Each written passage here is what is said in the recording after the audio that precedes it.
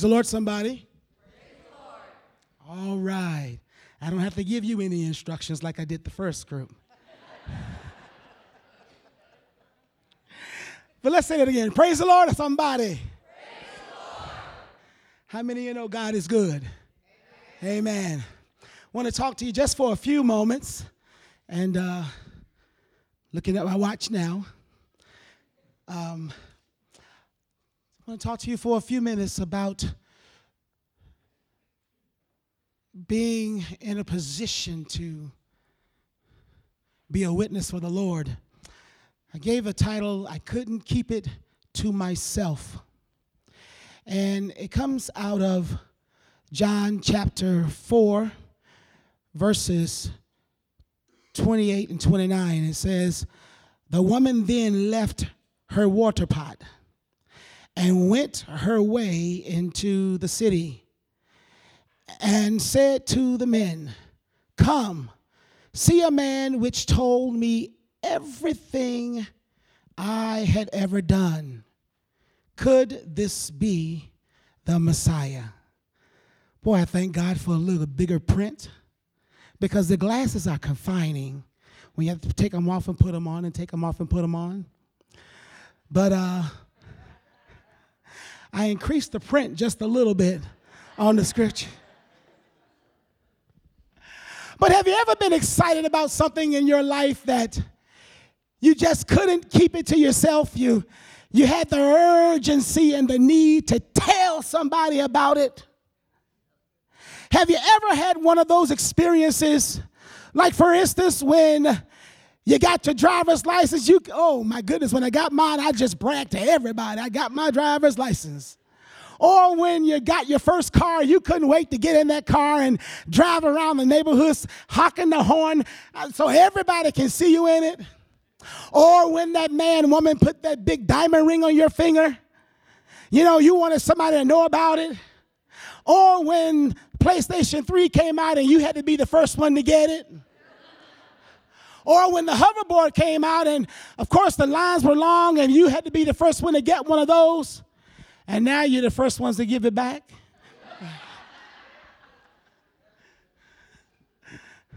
Or you got a favorite artist that's coming to town and you want those tickets and you want to be the first one online to get them. Or you go down to the ticket box office to get them and the lines are long and you can't wait to tell, I got my tickets to Adele concert. I got my ticket to James Cleveland's concert or whomever it may be.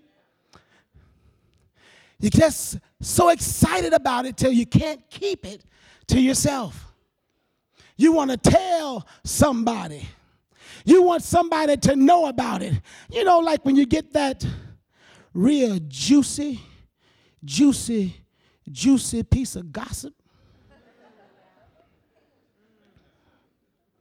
Now, you were told not to tell anybody, but good luck with that.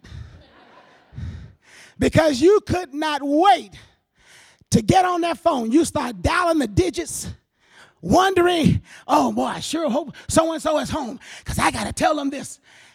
You're just so excited about it till you just can't contain yourself.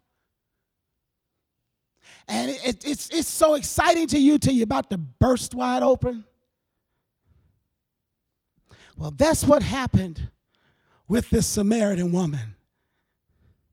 She had an encounter with Jesus. Wow. But let me tell you the background of this story. The Samaritan woman comes to Jacob's well to draw water. When she comes to the well, she encounters Jesus sitting at the side of the well.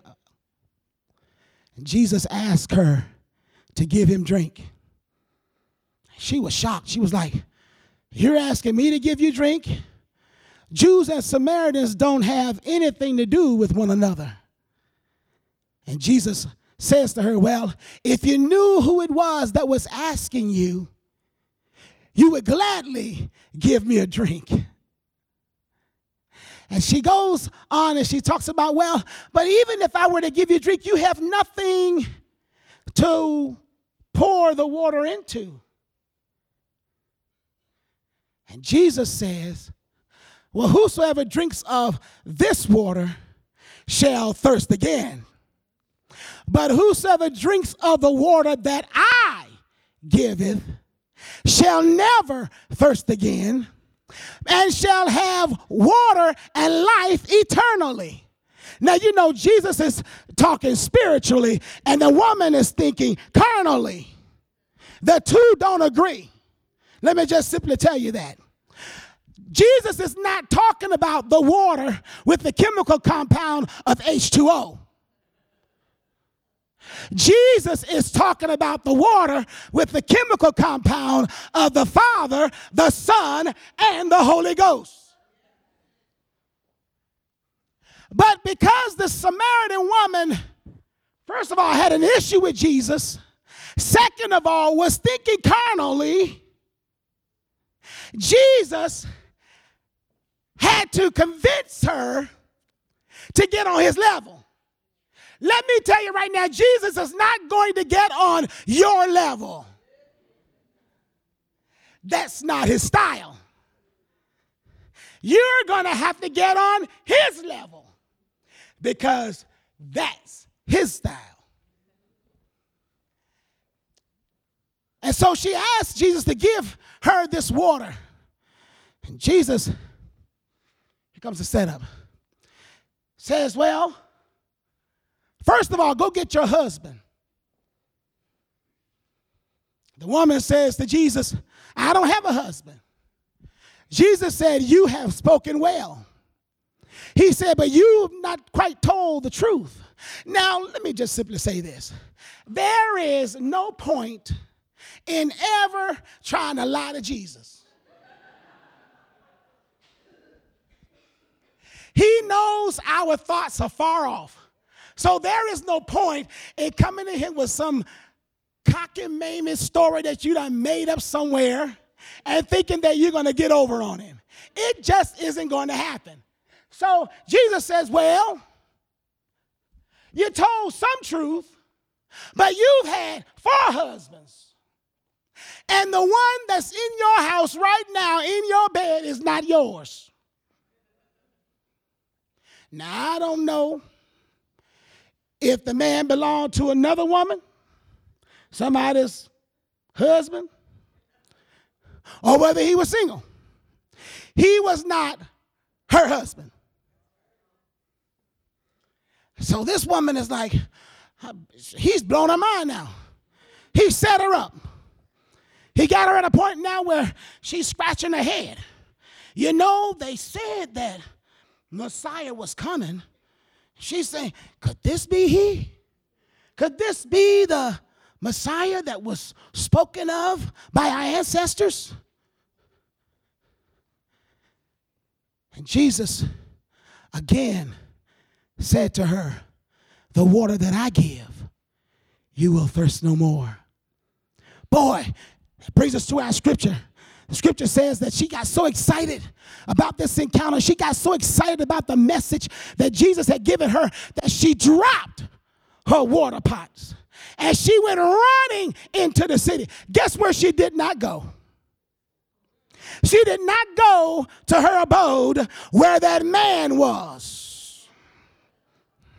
Listen, when you have an encounter with Jesus, when you have an encounter with him that fosters a relationship with him, let me tell you, you're going to forget some of that stuff that's back there.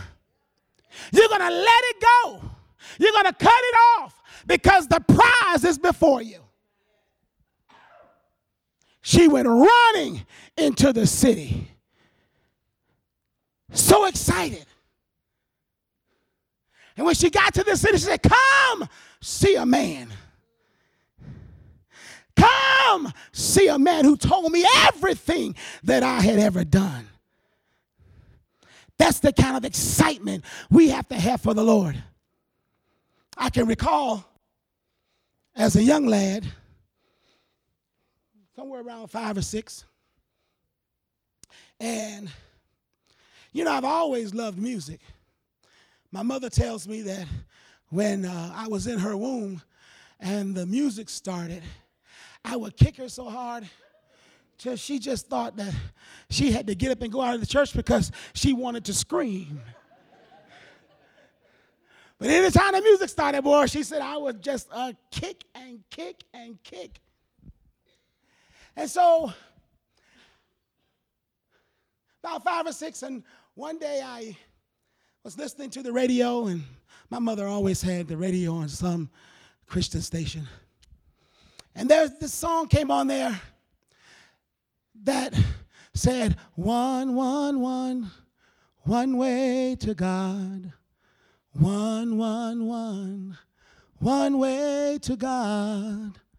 One way to God, baptized in Jesus' name.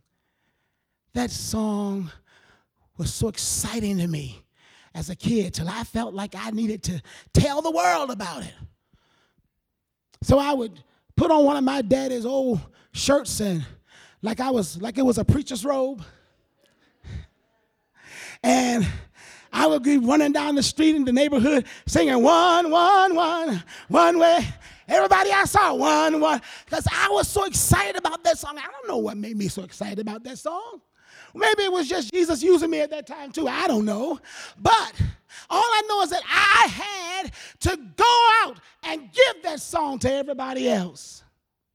When you have an encounter with God, you cannot keep it to yourself. There's no way around it. You cannot do it because of his goodness in your life. How many of you have ever been healed from anything? Doctor said it wasn't going to be so, but it is so. How many of you know you had an addiction and God delivered you from it? How many? How many of you know that you just didn't know how you were going to make ends meet and God turned it around for you and now you're sitting on so much money you don't know what to do with it?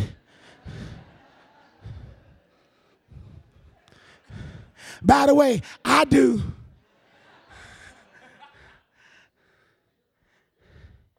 But when God blesses us, when God heals us, when God delivers us, it's not the time for you to take that blessing, put it in a jar, and stick it on the shelf.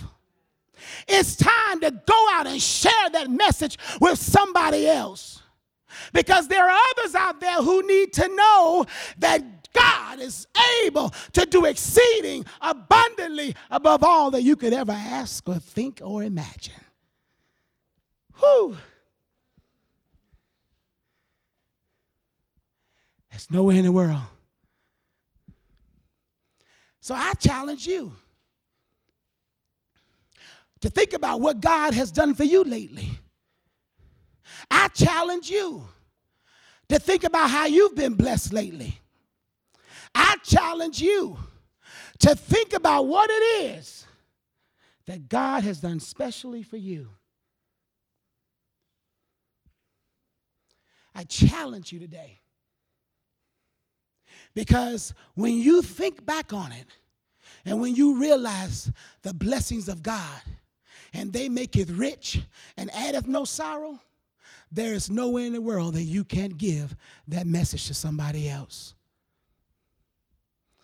Song poet said I wasn't going to tell nobody, but I couldn't keep it to myself. But I couldn't keep it to myself. But I couldn't keep it to myself. I said I wasn't going to tell nobody, but I couldn't keep it to myself. What the Lord has done for me. That is the only way that sinners and the lost are gonna be saved. Jesus said the harvest is ripe, but the laborers are few.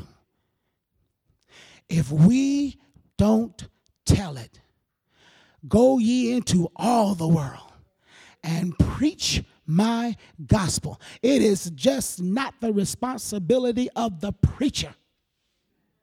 Didn't I tell you all that Thursday night? That we are also ministers. We preach through song. Therefore, the music has to minister to us first. It is not just the responsibility of those called clergy.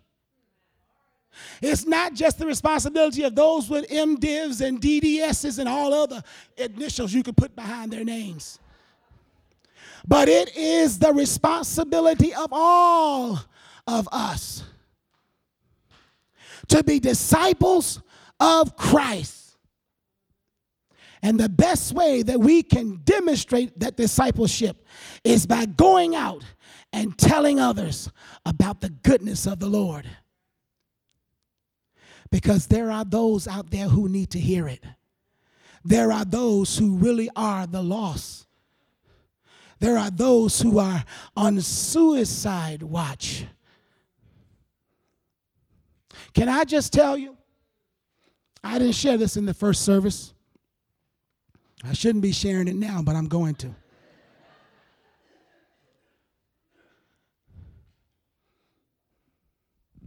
I am an associate principal at Evanston Township High School. Wow, kids. Don't get jealous, Travians. Ooh, I'm up here in new territory talking about ETHS.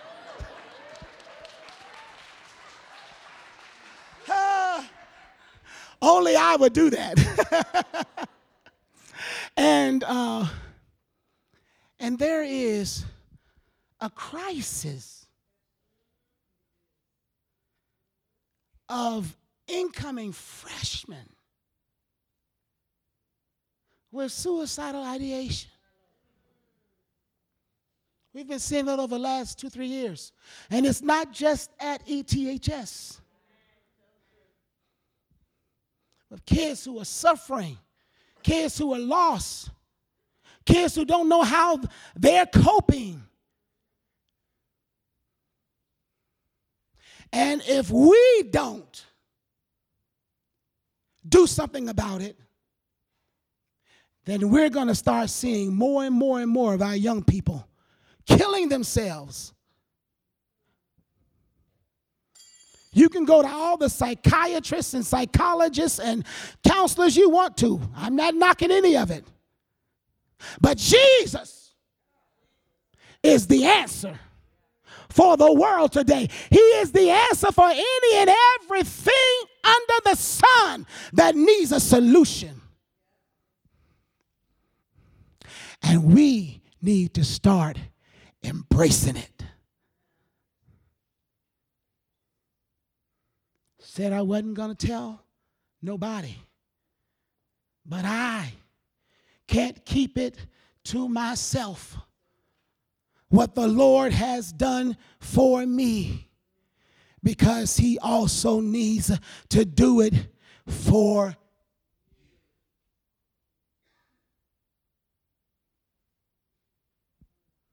God bless you.